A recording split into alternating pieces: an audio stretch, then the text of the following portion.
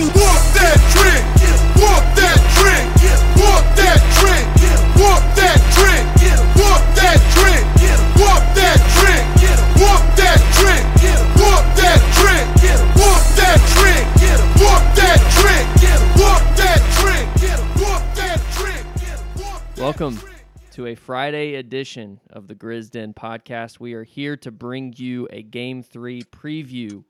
Brantley is on the line. What is going on? What's up, fam? Kraft is also on the line. Editor's note, Ty is not here. General vibes from him just off the top are, not great for Game 3, so y'all can give him... What happened in between the end of the last podcast? This just happens with Ty. I'm not going to speak for him since he's not on the podcast, but just know, if you have Ty's number, send him an encouraging text. He's a little worried about Game 3, but we are here to give you guys the keys to Game 3, and we've each written down a few things. We're going to go through them here, maybe talk a little bit about predictions at the end for what we think is going to happen. So what I'm going to do is I'm going to throw it over to Brantley. Brantley, get us started. What is your first key to Game 3 for the Grizzlies? Well, Kraft, you were, and Will, both of you were both sort of, suggesting that you've stayed off of the news cycle, at least today. I have maybe been a little bit more active just with a rainy day and had my head distracted. My first point is really about, did Dillon really pour honey on himself? Because it doesn't matter. So if LeBron goes for a 40-piece and Dillon, poked the bear and the bear came to enjoy some honey on Dillon, that was like the strangest thing. Like, I think Kendrick Perkins brought a red Tupperware bowl from his home, maybe on the set, and just poured honey from a grocery store from a beer bottle onto that thing. If y'all haven't seen that YouTube clip, do it. And then today, literally 20 minutes ago, LeBron basically shut down his media interviews post-practice down, just basically saying, I don't want to talk about Dillon. I'm done. I'm focused on the game. I'm not here for any of that BS. So it's sort of just, we'll see. Does Dillon pouring honey on himself matter? And what I mean by that really is I think if LeBron were to go 40 on his own, I think we sort of would feel okay, that's kind of cool. But does it help with AD, Reeves, Rui? Does it sort of lift their game, or does it sort of distract and take away from those role players? Because really, I think if he plays sort of a heliocentric game like they did in the third and fourth quarter through LeBron, I think we would be super pumped about that. I don't think we necessarily feel like that's the way to beat this Grizzlies team. So that whole thing, we're all paying attention to it. And I don't know if you would call it a key, but it's definitely a key thing I'm going to be paying attention to. Kraft, what's your first key of the game? My first key is basically Anthony Davis is what I'm going to be looking for in the first quarter is Anthony Davis back to what we fear, all NBA Anthony Davis. I didn't think he was peak of powers in game 1, but there were stretches where he dominated. Does that return in game 3? Or, and basically was game 2 about Anthony Davis being sort of ho-hum, what I've always talked about his flaw is, which he's just never consistently great. He just likes to be awesome, then be mediocre, and he goes back and forth. It's I guess the inside the NBA type narrative about him, like what Charles Barkley and Shaq think about him. And so is that what game 2 is about? Or, and what I'm hoping, did we actually play good defense against him? And my bet at the moment is that we actually made good adjustments against him in game 2. And that part of those adjustments were running a lot, which might be grabbing another key for me, but was really getting him tired. And so that while he was good, he never was really good for more than about a minute and a half stretch. And we were really running him. We were bringing him out of the paint a lot. And so that's the question for me is, do the adjustments we made in game 2, was that really what kind of neutralized Anthony Davis, and does that continue in game 3? And that's really what I'm kind of looking at. And I don't know what y'all think about that, but that's sort of kind of a key, are we able, whatever the schemes we did defensively, and then how we put him in pick and rolls offensively, how we ran, we had Tillman beating him down court. Can we continue to do that against him, or is he going to go back to sort of dominating, which he did for a lot of stretches of game 1? Yeah, that's interesting. I think part of it is Davis, like you said, I mean, with the inconsistency, he isn't always a guy who's just going to assert himself. He seems to play the second fiddle role. It just is a better fit with him. And that's why this whole comparison between what you said, Brantley, first with LeBron, is he going to be aggressive? Right. It's kind of like maybe that's exactly what they're I don't know. I think LeBron is going to take a lot of shots, and is AD okay with it? And if he is okay with it, are we going to see another game like game 2 where he's just kind of taking what the defense gives? Maybe LeBron misses them, he gets the offensive boards. So I think it could either work perfectly in tandem between those two, or if LeBron's missing, I don't think AD has just that personality to get after it. I think it's more opportunistic, which is crazy to say because he has the ability. If he would basically just decide. I was also thinking about this.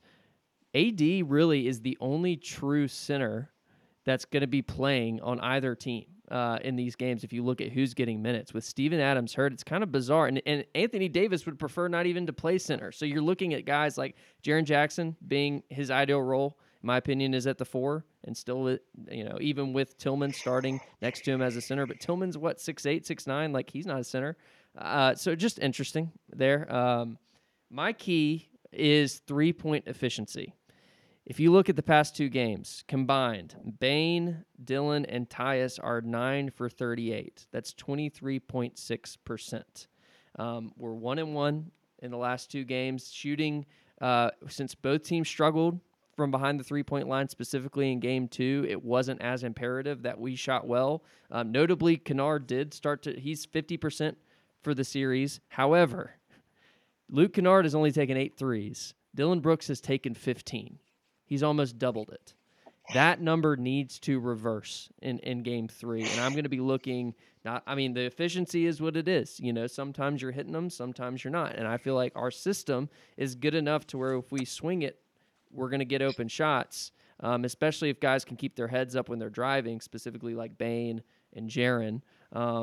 But we have to have that flip. Like Kennard cannot take less threes than Dillon Brooks with a reasonable amount of minutes between the two of them. So that's the thing I'm looking for. I'm waiting for a good shooting night from the Grizzlies, because that's to me going to be the differentiator from taking a punch, which I think is coming in the first quarter from the Lakers, and responding to it throughout the rest of the game. Yeah, I think it's interesting to me that but for me, what's interesting is Kennard, I think, was a little more aggressive looking for his shot. And I think that's going to be key, because the Lakers are going to promote Dillon shooting more threes. I mean, that is going to be, I think, by design. But there was, a couple plays where Kennard, I think in that game where Kennard shot it when I think one where he got the foul, and then one in the corner where he was being guarded by D'Lo on the strong side, but D'Lo in his typical way was not guarding him very well in the corner, and he got a shot off. And I just think that's what we really need, him being aggressive, and he needs to realize they do not have good defensive wing players. Like Kennard needs to know, even if there's a guy kind of on him, take that. Take it if you got it in rhythm. Because they're not, their wing defenders are not good, and they're going to give him a little bit of space because that's just the way they are. So hopefully, I agree. I think hopefully he'll be more aggressive and hopefully Dylan will be maybe a little less aggressive. And surely with all of the noise that Dylan created, right, back to my, first key, that someone has sat him down and said, be prepared, dude. Like, you need to maybe how they're going to combat you. Let's understand that. Let's let you get to your spots on the floor. We talked about this in the first or in the most recent rewind on game 2, where his 3-point looks, they shifted. They looked a whole lot better after he kind of got into some of his elbow jumpers, and they had to respect him a little differently. And so I sort of, not that I hope that we run things for Dylan, but like that we've at least like said, hey, this is what we need from you out of the start. Like, help us maybe mitigate the punch that we're likely to receive in the first quarter. And I do think that would be massive for our efficiency, Will, to your point.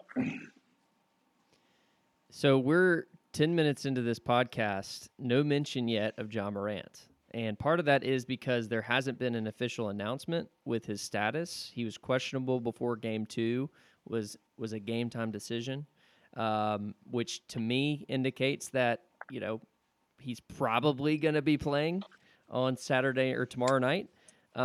Kraft, what do you think about Ja's reintegration into the team, assuming that he plays?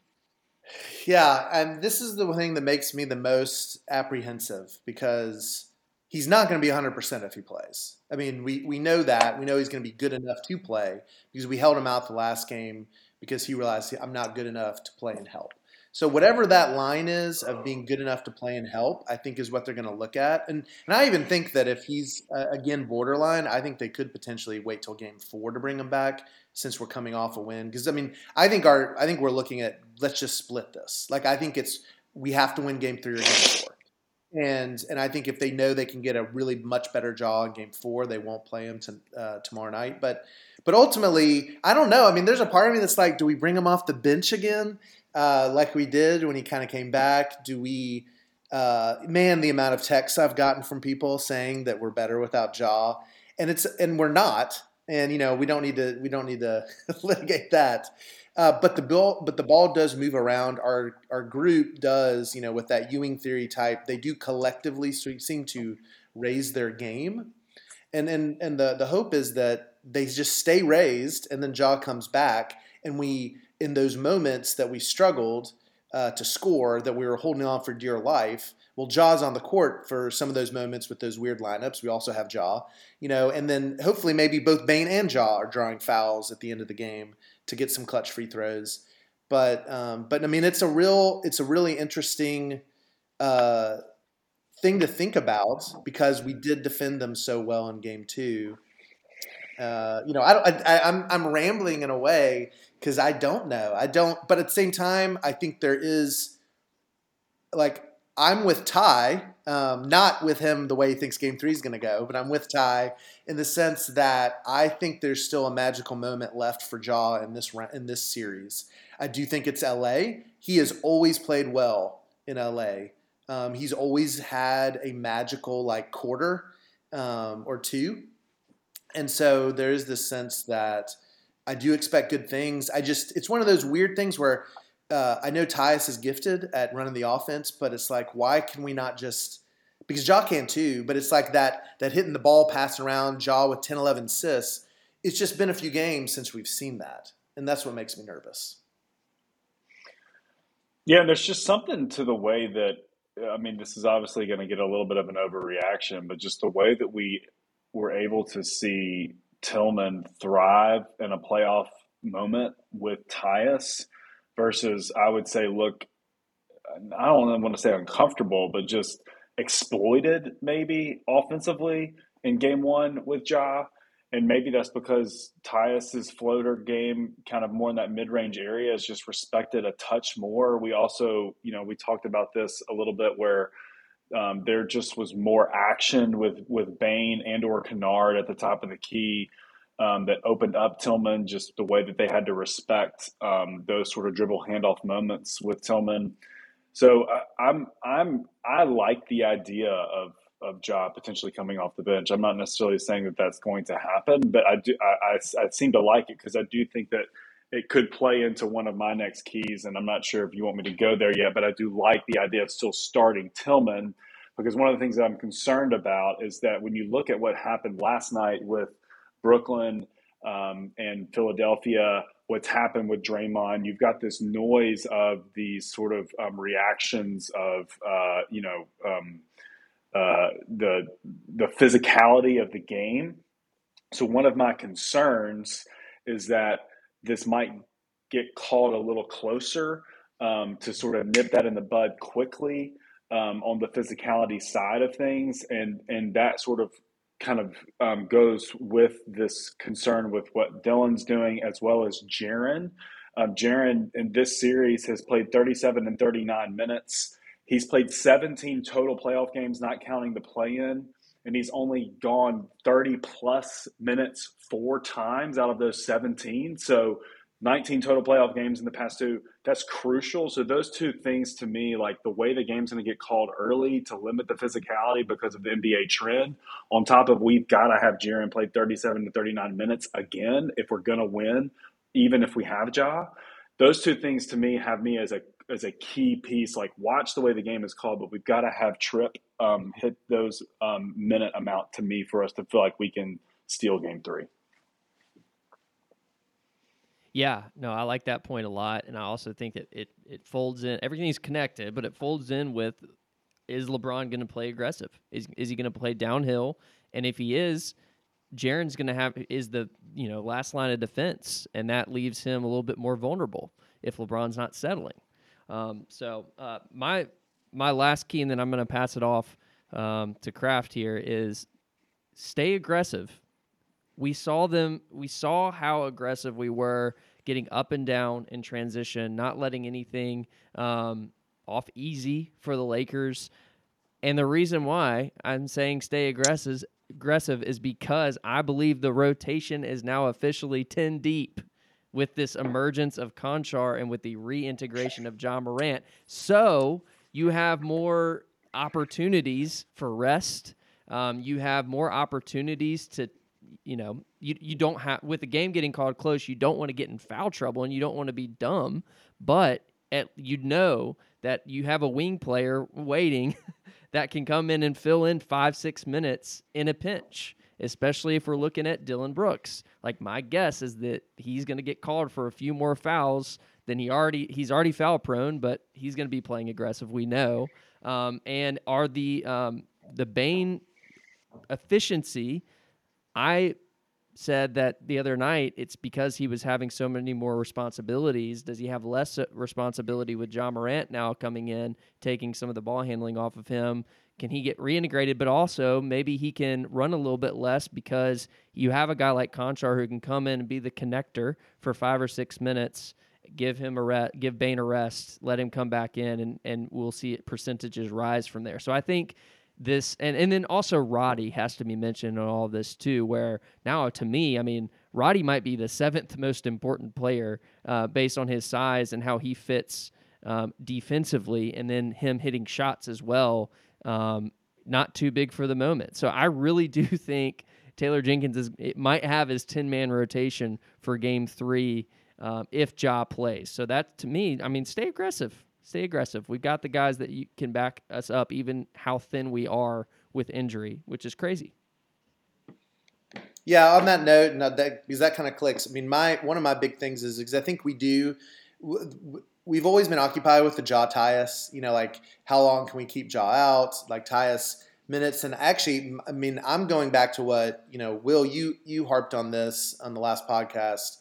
I really think I would like, and I know foul trouble gets in the way of this, but I'm hoping that Jenkins has mapped out his rotations a little bit in an ideal world where fouls don't matter. But Jaren or Bane need to be on the floor. One of them needs to be on the floor at all times. And the Ja coming back, I'm worried that the temptation will be, we can throw Ja out here with some bench guys.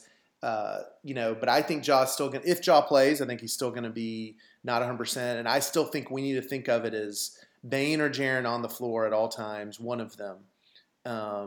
and think of it as those two to be the players that we need. And I think, neither of them, both of them played an excellent defensive game. Neither of them played great offensively last game, up to their standards at least. So I'm hoping that we get some better games from them. But I think they're the keys. Like all the narrative is going to be about Dillon and LeBron. All the narrative is going to be, is Ja playing and how does he look? And ultimately, the end of the day, if we're going to steal game 3, it's going to be because because Jaren and Bane play really well. And I think that's, to me, something to really be looking at. Does Jaren play more like game 1? And does Bane finally, like you were saying, make some shots? And then just a quick honorable mention throw in there. I'm interested to see how the role players respond on the road. We've mentioned Kennard a little bit, but this is going to be Roddy, Aldama. Honestly, Conchar a little bit because he didn't get a lot of play, but this is going to be a lot of guys' first road playoff minutes as role players. And the cliche is that road role players on the road do not play well. Well, can we get sort of a good game, a Roddy game or a Conchar game or an Aldama game where they kind of at least play to their level, what we expect from them on the road. So that's the other thing I'm looking at. Yeah, Kraft, your point sort of play into one of the things that I was thinking on the Bane side, and this is really one of the last big points that I'd said. Will, I also just sort of said use our youth. Like, I think if getting into my predictions, what I would look at for how we win, like if we're going to get this game, I think it's because the aggressiveness youth thing comes into play and it matters. We sort of see that happen in the back half of the game. But for Bane, really, like, I want to see him close really strong. Only 14 of his 39 points in the first 2 games have come in the second half.